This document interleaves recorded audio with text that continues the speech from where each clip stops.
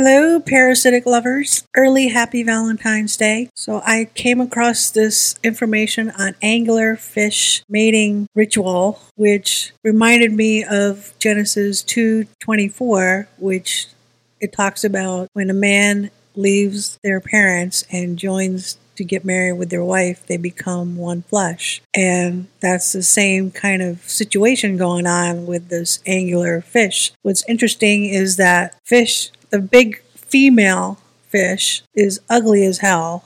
Barracuda jaws, got all kinds of spiky things that light up to attract the male fish. And once the male fish finds the female, and it's done deal for life. They don't get to divorce and separate. They don't get to argue. They truly do become one flesh, where he bites the female, the big fish, and he doesn't even care if she's barracuda-looking vicious fish, because he can't live without her. He has to have her.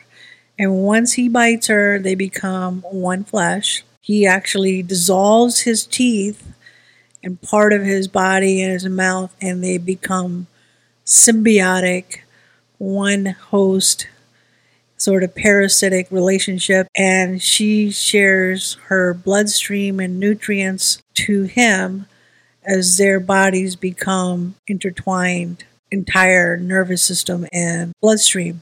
Thought that would be interesting for all you single people out there. There's hope for that, to find your parasitic love. Once he or she finds you, you can latch on and never let go, and you become dissolved into one another for life. That's this gruesome love story of this angular fish. And it doesn't matter how ugly or beautiful you are, figure out how you attract one another and latch on. Think of that on your Valentine's Day, all alone out there for all the single people. Missing males have been there all along, just unrecognized and misclassified. And Regan and other scientists, like Norwegian zoologist Albert Idapar, soon figured out why the male serratios looked so different. They don't need lures or big mouths and teeth because they don't hunt, and they don't hunt because they have the females. The serratioid male, Regan wrote, is merely an appendage of the female, and entirely dependent on her for nutrition. In other words, a parasite.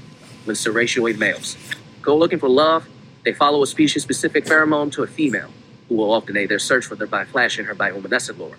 Once the male finds a suitable mate, he bites into her belly and latches on until his body fuses with hers. Their skin joins together, and so do their blood vessels, which allows the male to take all the nutrients he needs from his host mate's blood.